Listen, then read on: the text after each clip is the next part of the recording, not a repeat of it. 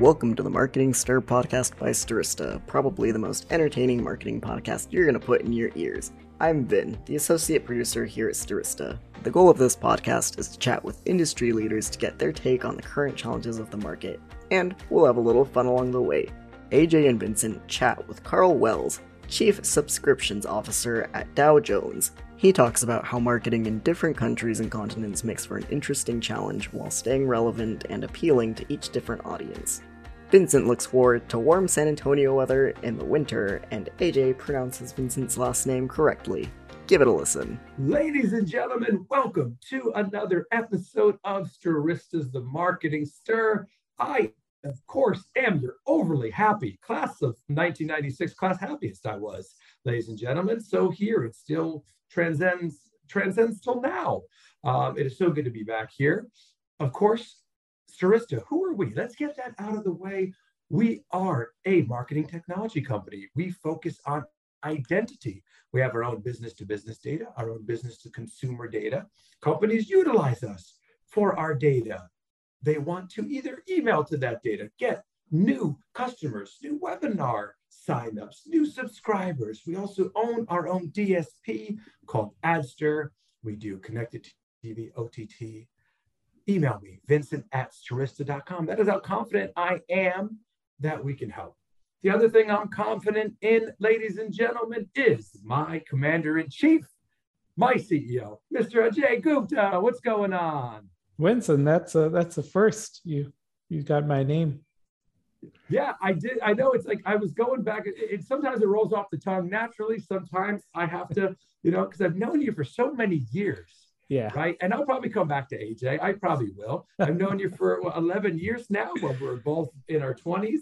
Well, were we? No, I wasn't in my 20s. You were, I think, were.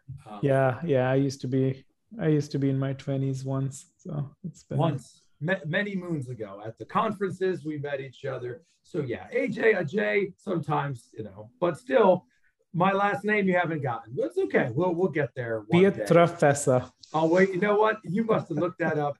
You have an Italian friend who's in visiting, and you got that one right. Yes, it is, Pietrafessa. I'll take either, just like Ajay, right? So either one. Yep. Good to see you again. The holiday party is right around the corner. It is. We're getting together. This episode will probably come out afterwards, so hopefully I didn't do anything stupid at the holiday party, but it'll be good to see you in San Antonio. It's going to be 87 degrees. It's the only time I'm like, you know what? I'll come out to San Antonio. Yeah, I was talking to Aaron Grote, who's based out of Minnesota, and he told me it was -2 there. So this is, this is no comparison. We're fortunate to have good weather. That's exactly right. Aaron Grote he heads up our digital division. And yeah, he's not coming in. He said, I wish I was coming in because it's 87 degrees and it's -2 in Minnesota. But yeah, that's insane. That is absolutely insane. It was like 32 degrees over here. I have my ear warmer on, just my ear warmer, because I don't want to mess up my hair. I have a scarf. It's crazy. And I was freezing. I can't imagine -2 degrees. But looking forward to seeing you. Let me talk about this next guest, AJ. This is a first on many, many levels here at the Marketing Stir. This is a first where we have someone of his title, Chief Subscription Officer. I was like, that is a cool title. But more cool than that is why he's on the podcast, right? I asked him to be on the podcast. So my son, Hudson, goes to a school. He's 4 years old, and he goes to this little school that it costs a lot of money. But anyway, that's a whole other podcast. We'll talk about that a whole other time. But anyway, the dads get together. You meet different dads. You hang out. And I was like, oh, man, I like this guy. He's a great guy. I like all the dads. And we got to talking. It's like, what do you do? What people do for a living, and and all the other dads, finance, and me, marketing. And Karl mentioned these, like Dow Jones, and I'm the chief subscription officer. I'm like, wow, that's amazing. I said, we do a podcast where we have people on. I would love to hear your story. So here we are. We made it happen. We're very happy. So, ladies and gentlemen, I'd love to welcome a warm Marketing Stir welcome, the Chief Subscription Officer at Dow Jones, Karl Wells. What's going on, Karl? Hey Vince, thank you. Thanks for having me on. Hey AJ, how you doing? Doing Good, great. Karl. We are, happy to have you, Karl. So that is a unique story, I think. I mean, your title. We'll get to that in a moment, but just a bunch of dads hanging out and talking, and we made this happen. We made it happen. We've got good taste in schools, Vince. We do. I know. I say that it is a great taste. It is a great school. I always joke around about anything. It's New York City. It's New York City. My coffee I had earlier was like $7.89. But anyway, it's awesome to have you, Karl. It's great getting to know you. But then again, like I said, we started talking. Like tell me about what you do. So now, Chief Subscription Officer. I've never heard of that before, and our listeners are getting to hear that, which we're happy to introduce them to. But talk to us about the role at Dow Jones, the Chief Subscription Officer. I'd love to understand some of the publications and the properties of Dow Jones as well. Yeah, why don't I start with Dow Jones then as a business? I guess the most common misattribution of Dow Jones is that people think we're the index, and we're not. We're not the index. We are a global provider of news and business information to decision makers around the world. We have both a consumer offering, so we have the kind of flagship is the Wall Street Journal.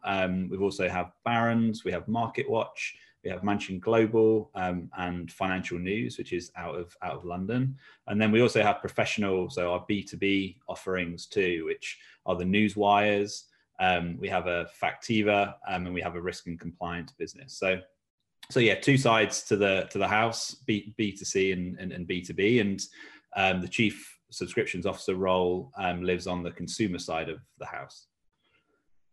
Interesting. And Karl, we always like to ask this question for all of our guests: is how you got into, I guess you call it marketing, right? I mean, part of what you're doing is marketing and getting people interested, you and your team, to the different publications there. So how did you get into this business? Yeah, you're right. I mean, it's a function of marketing. And so, yeah, how did I get into marketing? I was actually doing a very nondescript degree at university called human geography. And thankfully, there was something useful in that degree through our kind of electives. So the classes that you sit that aren't core to your degree, and marketing was one of them. And I was like, oh man, I should have done a marketing degree. This is right in my ballpark. And then there was a bit of inspiration from my sister. So my sister, she moved down to London and she got a job for PepsiCo. PepsiCo own Walker's Crisps, the finest chip in the world, if you ask me. And she became brand manager there, and and she's a bit older than me. She's like 6 years older than me, so I could kind of the theory that I was studying at university, you could kind of see play out in practice in terms of what she was doing. So that was really the inspiration, and then kind of left university, went down to London, and that's really where the journey started. But it started at a media agency actually back in 2003. Karl, you've lived in New York, Sydney, and the UK. So how is marketing compare across these different places? It's a great question, and the short answer is very, very different, very, very different markets. And I'll give you a couple of examples, I suppose. And well, the overarching theme, I think, is that it's easier to get brand fame, and it's much less expensive to reach kind of brand fame in the UK and Australia than it is in the States. I mean, Australia is a country of 25 million people. So it's smaller than California, it's smaller than Texas, it's just a bit bigger than Florida. So it's much easier to reach, a high proportion of the country in one, swoop of a, digital and TV campaign, and with relatively small budgets when you think of it on a global level versus what, would be spent in the States. And I guess the UK is somewhere in between, I'd say, is kind of between kind of the US and Australia. and you can see I did my homework here on population stats, and this is a link there to my degree, by the way. Human geography was a lot about population and people. So I'm reliably told by Google that the UK has a similar population of California and Texas combined. But still, a drop in the ocean relative to the States. So I guess one of the intricacies that you're going to have to be careful of in the UK is just around, the UK is made up of Scotland, Ireland, Northern Ireland, England, and Wales. So as a marketeer, you kind of have to be tuned into the different, kind of regional differences, and actually sometimes like accents that you use in your marketing, can sometimes put off certain audiences and be pleasing for others. So neutral accents is a good kind of tactic to use. And in Australia, they just love to laugh. So just be funny. Humor is a huge part of marketing in Australia, and they have a lot of fun with it. And in terms of the marketing side of things, what are some of the channels that are working for you, and some of the strategies that are currently working? Yeah, I guess as a publisher, we have no shortage of assets to market, right?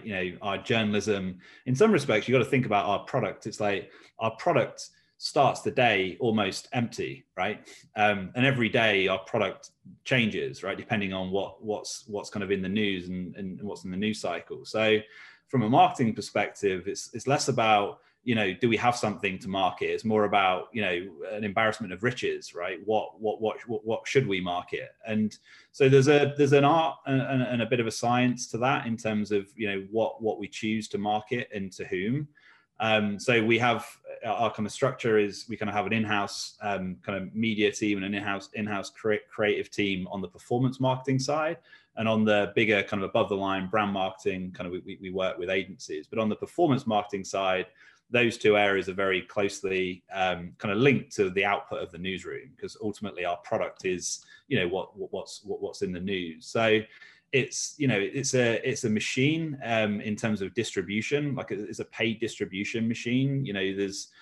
There's upwards of 20, 30 different ads, and ads being both a combination of driving a direct response, but also showcasing specific articles that have been written that day or that week. And I guess one of the kind of challenges I think we've found over the years is that to reach the same number of people and all those distinct audience groups, your channels have to start to diversify. And I think the days of saying you stick Facebook and Twitter on a media plan and and a bit of YouTube and jobs are good, I think is changing, and there's much more, I think, diversity now in just within the social space of where people are showing up. And then you've really got to think about, well, how does the brand show up in that environment? And obviously it's going to be different for TikTok versus Reddit versus Twitter versus YouTube versus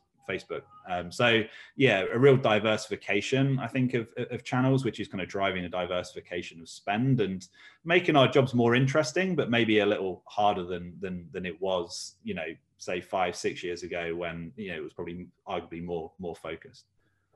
And Karl, you're talking about 5 or 6 years ago, and some of the marketing that has brought you into today. Let's talk about the past 2 years, right? We'd love to address this. Well, we don't love to address it, but it is what it is. The past couple of years during the pandemic, how has your marketing changed? Where did you have to pivot? New channels that maybe didn't work anymore? I'd love to hear about that. Yeah, it's a good question. I think first and foremost, the pandemic kind of led to a flight to quality, we would say, right? People wanted factual, trusted information sources, and we leaned into that, right? Trust is kind of at the heart of what we do as an organization. If you got to trust your source, and that helps you kind of trust your decisions, right? Like you'll make the right decision if you trust the information that's coming from the source that you're reading. And in those 2 years, there was, if you just think about it yourself, like how many micro decisions did you have to make in that time period? And we're still doing it now, right? So the current campaign out in the world for the Wall Street Journal is trust your decisions. You'll see on billboards, it will say, trust your source, trust your decisions. And then that's kind of the brand headline, but then you can work quite nicely with content, right? Where you almost pose questions, do I stay in the city or do I move to the suburbs? Do I go back to the workplace or do I stay working from home? There's all these kind of micro decisions that people are having to make. And I think the role of we've kind of find a connection between the questions that consumers are asking and then the role that our journalism can play within that. And that really is through that kind of pillar of trust and decision making. And that's kind of the campaign that's out in the world today. I love that campaign. And I kind of want another question during this time, how people are consuming media, how people are consuming publications in general. I always feel that because a lot of that commuting has been cut down, right? On the train, people physically reading a Wall Street Journal, looking at their phones and reading the news on their way into work. How has that changed? What have you noticed about it? Yeah, I mean, in the early kind of part of the pandemic, when we were all in lockdowns.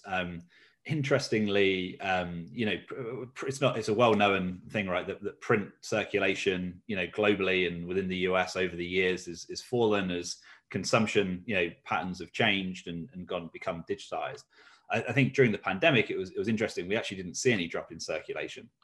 Circulation was pretty much flat, and there was definitely almost a renaissance for the analog experience in that sense, which kind of makes sense, I suppose, when you're glued in and onto Zoom calls all day, that you actually might appreciate the kind of analog experience. I think it also shows that in some respects, like commuting is a consumption pit stop for a newspaper, but it's also a barrier to reading a newspaper, right? Because if you're sat behind a car steering wheel, you're on a train, you're on a bus, it's practically more difficult to read a newspaper. So I think as people's commutes kind of got eradicated, it probably made the prospect of reading news on a printed sense easier.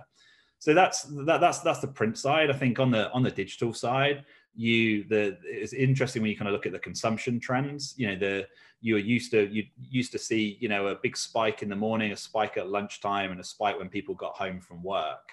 Those spikes still exist, but I'd say they're probably more like hills than mountains. And the consumption patterns of people were definitely stretched out across the day as it became more easy, I suppose, to access something other than work. I mean, does that mean that people were spending less time working and more time reading the Journal and Barron's and Market Watch? Hopefully, but yeah, I mean, we saw obviously a surge in demand over that time period as I said, that flight to quality resources that we provide became really important during that first 3 months, and honestly, even since then, the demand for journalism is still pretty high. Yeah, Karl, I grew up in India, where even now when I visit, newspapers are a common part of everybody's day. It's almost every family gets a couple of different newspapers that come in print. So it's kind of great to see when I'm back in India. Yeah, morning and afternoon, right? Is that right? Yep. Yeah, I did a bit of work. Yeah, we did a bit of work into India and saw that trend still existed, which was nice to see. Yeah. So in terms of kind of the surge in subscription you were talking about, do major news events, do they affect subscription? So if something happens in the world, do you see a kind of positive correlation with subscriptions going up, perhaps? Yeah, so it's one of those actually. I think a lot of people in my type of role in publishing, you can kind of, it's a predicament. You can go one of two ways, right? You could say that, a mass news event like the election or COVID should be a time where you sample more of your journalism, right? You've got all these new audiences coming into your product. That's the time to sample, because these people won't be ready to buy yet. The flip side of that argument is that, well, you've got suddenly a mass demand for your product, like tighten everything, don't, put everything behind a paywall and make people pay. And you kind of, you see kind of slightly different responses to major news events depending on the publisher. I think for us, COVID was very much a time when we also saw ourselves as almost a service to the public, right? And so putting everything behind a paywall was not the right thing to do. We actually did the opposite. We created a lot of free resources to people. A lot of people had a lot of questions, and we had a lot of answers. So the kind of Q&A element of what should I do, what does this mean, became resources that we put in front of the paywall. And I think it's a fine balance between giving people enough access to swim around your product and read your journalism, but not so much that it means that they don't want to come and subscribe. And there is a science to paywalls, which I could probably talk to you about for an hour, but don't worry, I won't. And paywalls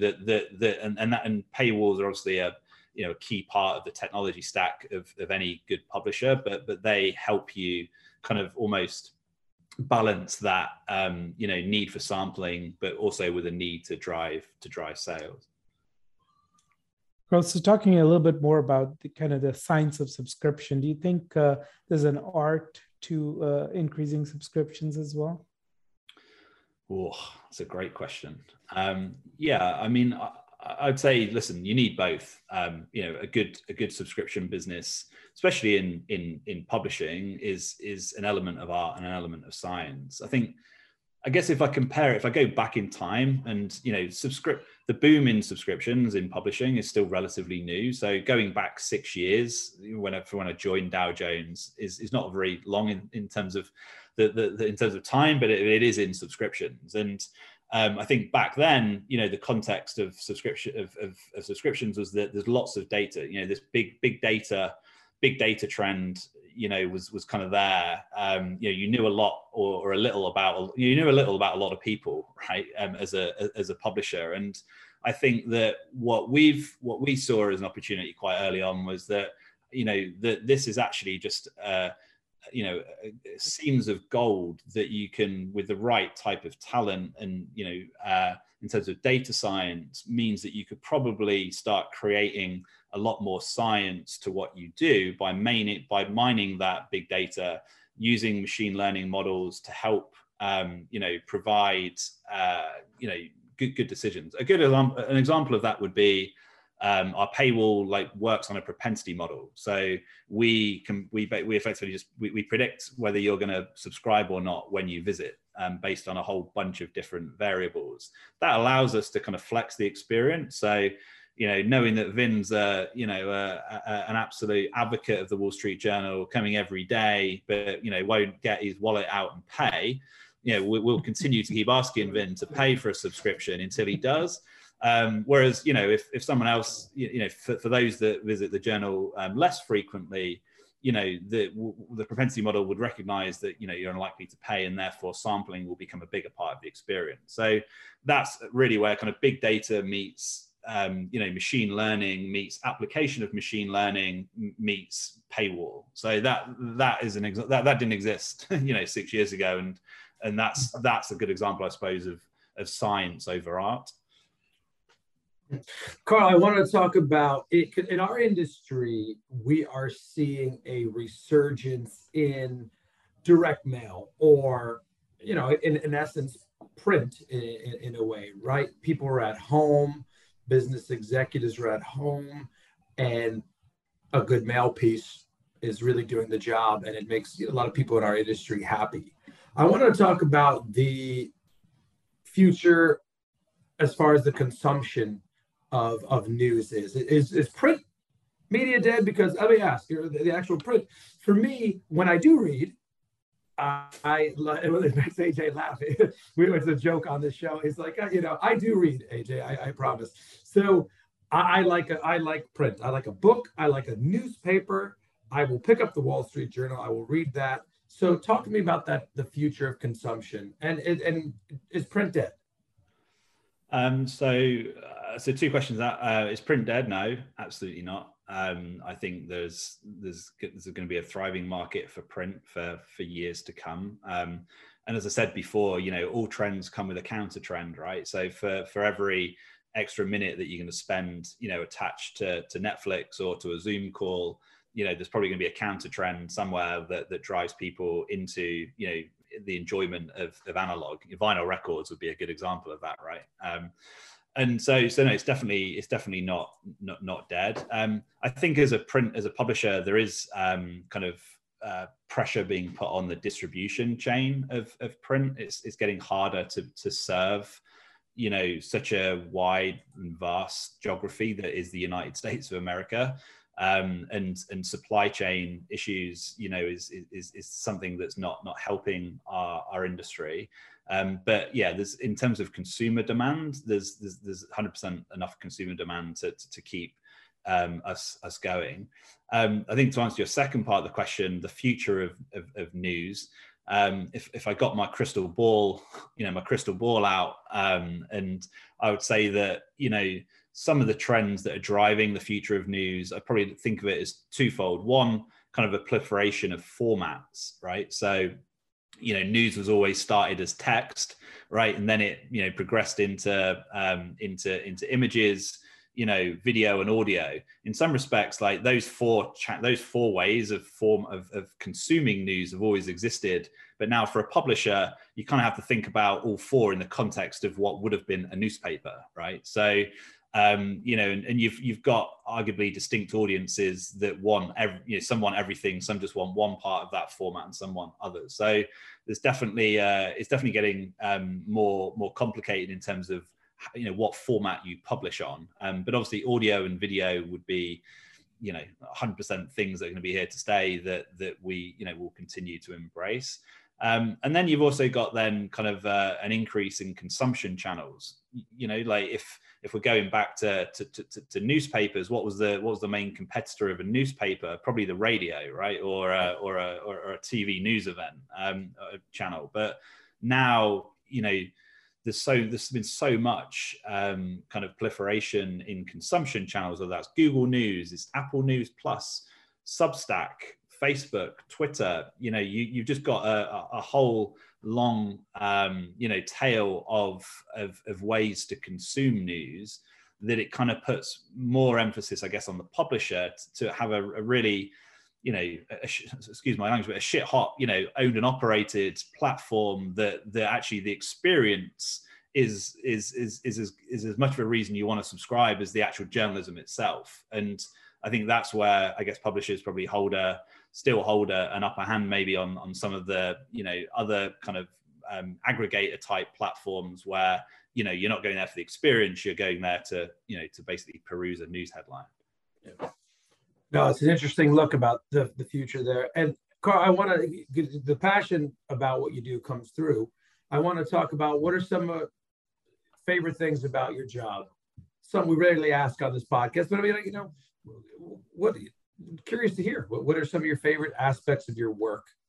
I mean, so whenever I get asked this question, I always start with the fact that I get paid to read the news every day, which is 100% a perk and a privilege.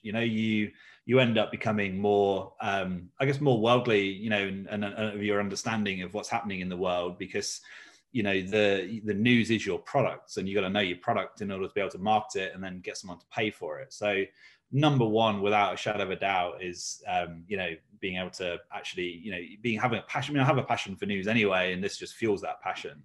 So that's the number one. I think secondly, I am a bit of a nerd when it comes to subscriptions. I find it a fascinating industry. It's a growing industry.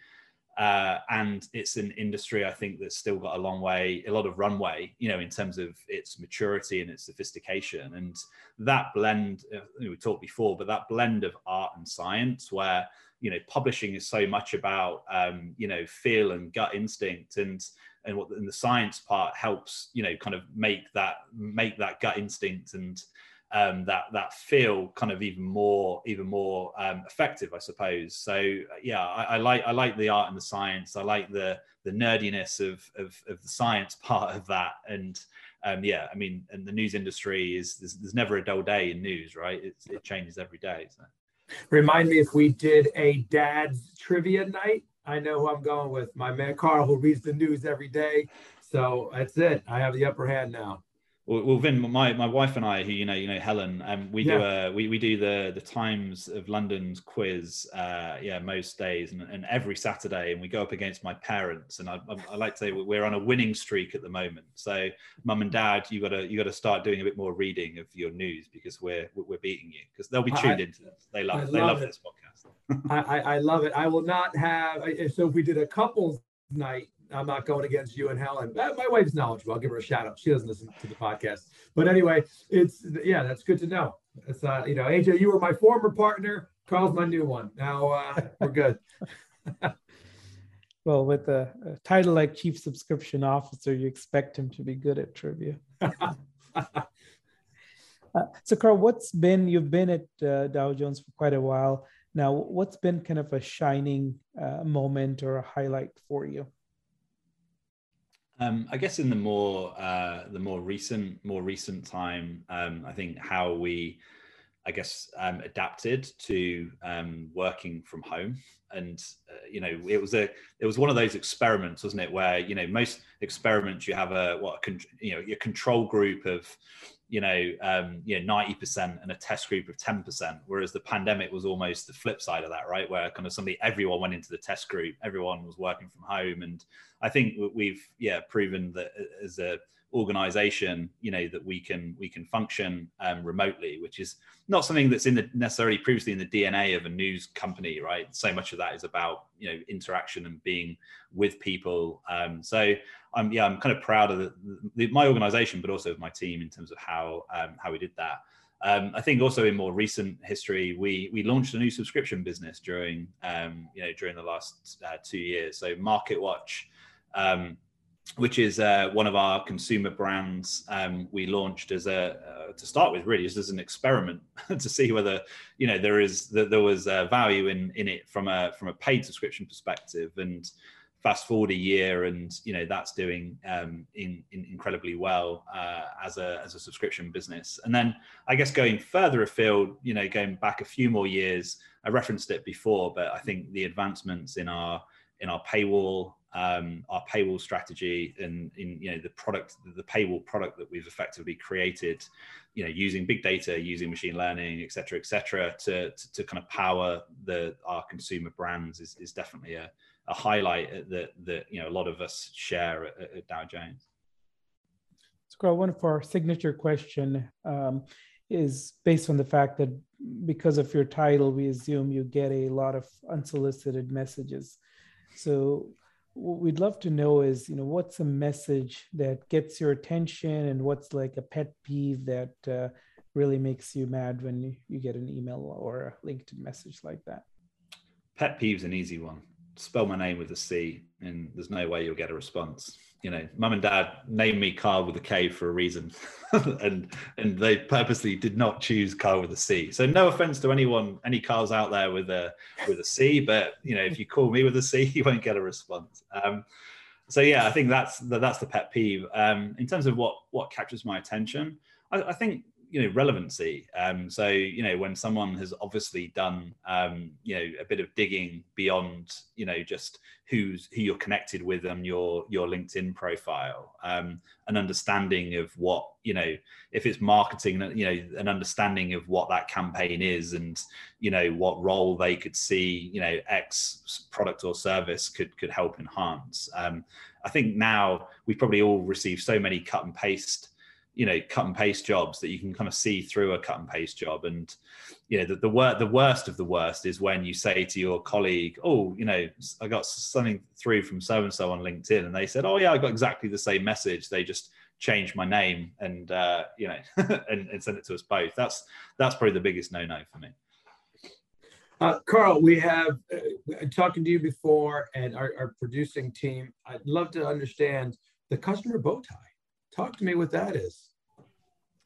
Yeah, the customer bow tie is kind of a funnel put on its side. And what we didn't like about the funnel is that the funnel only really kind of talked to acquisition. So, how you acquire customers.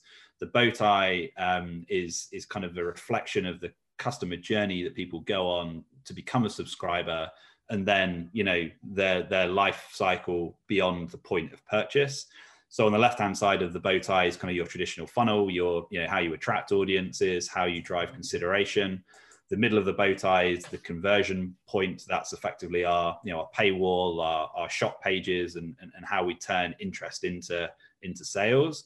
And then as you go out on the other side of the bow tie, we put a lot of emphasis on onboarding customers. So, what's your experience from the point that you've said, yes, I'd like a subscription, please. What are how do we make it easy for you to then start exploring the different parts of our product that you've now got access to? So big emphasis on welcome and onboarding. And then we've got kind of in-life engagement. So how do we, what are the prompts that we need to put out into the customer base that will drive, more engagement through then all the way through to what we call retain. So, what do we do at the point when someone wants to cancel and the cancellation journey and process. And in some respects, when we look at the customer bow tie, it's also kind of a reflection of how we structure ourselves too. So we have kind of expertise in different parts of the customer bow tie within the team, kind of really obsessing about different parts of that customer journey. I love that. Another first on the marketing stir. Karl, one more marketing question, and then we want to get into some personal questions. This is about what you like to do personally. That question always scares people when I say it, but talk to me about how do you lean into trust in your marketing? I mean, as I said, trust is kind of a key pillar, right, of what we do. It's a key pillar of our journalism. Our translation of that is Trust Your Decisions, which is kind of the campaign that's out in the world at the moment for the Wall Street Journal. And I think what I like about that campaign is that it's both timely, because it's timely now given what's going on in the world, but it's also timeless, right? I think that regardless of whether you're in a pandemic or not, decision making is at the heart of what human beings do, and being an information source to help people make the right decisions, trust is really at the forefront of that. And I think that's as relevant for our consumer brands as it is for our professional brands. So yeah, trust is really the foundation to all of that. I love it. And so Karl, you're here in New York City with me as well. So what do you like doing in your spare time for fun? Some of your hobbies? Well, I guess given my experience on Saturday evening, which for those that are listening, and we had the privilege of seeing Vin in his stand-up role. So we went to a comedy club and watched Vin do his magic. And so I suppose now I'd say that I'm in the beginning of a comedy relationship and going to making comedy nights a regular night out. But before Saturday night, my hobbies were playing golf badly. Really, golf's just an excuse for a nice walk. So that's something that I try and do in all of that free time that I have, which is not much. And then, I like keeping fit. I'm a sucker for Barry's Boot Camp. You'll see me plodding up and down the West Side Highway, running here in New York City. And when I'm not doing that, I'm probably either taking the kids swimming or being made to watch Frozen 2 for the 1500th time. My 4-year-old. Yeah. Exactly. And you heard that here, AJ. Karl came to a show on Saturday, saw me. I was like, I wonder if Karl bring it up. If he does, I know it'll get a smile out of AJ because he never believes it. But I appreciate the kind words, Karl. This has been awesome. We really appreciate your time on the Marketing Stir podcast. Thank you so much. Ladies and gentlemen, one more time, that is the Chief Subscription Officer for Dow Jones and Dow Jones, Wall Street Journal, Barron's, Market Watch. Check them out. That's Karl Wells. I'm Vincent Petrofessa. That's Ajay Gupta. This has been another episode of Starista's The Marketing Stir. Thank you so much. Talk soon. Thanks for listening to the Marketing Stir podcast by Starista. Please like, rate, and subscribe. If you're interested in being a guest on the podcast, please email us at themarketingstir@starista.com. And thanks for listening.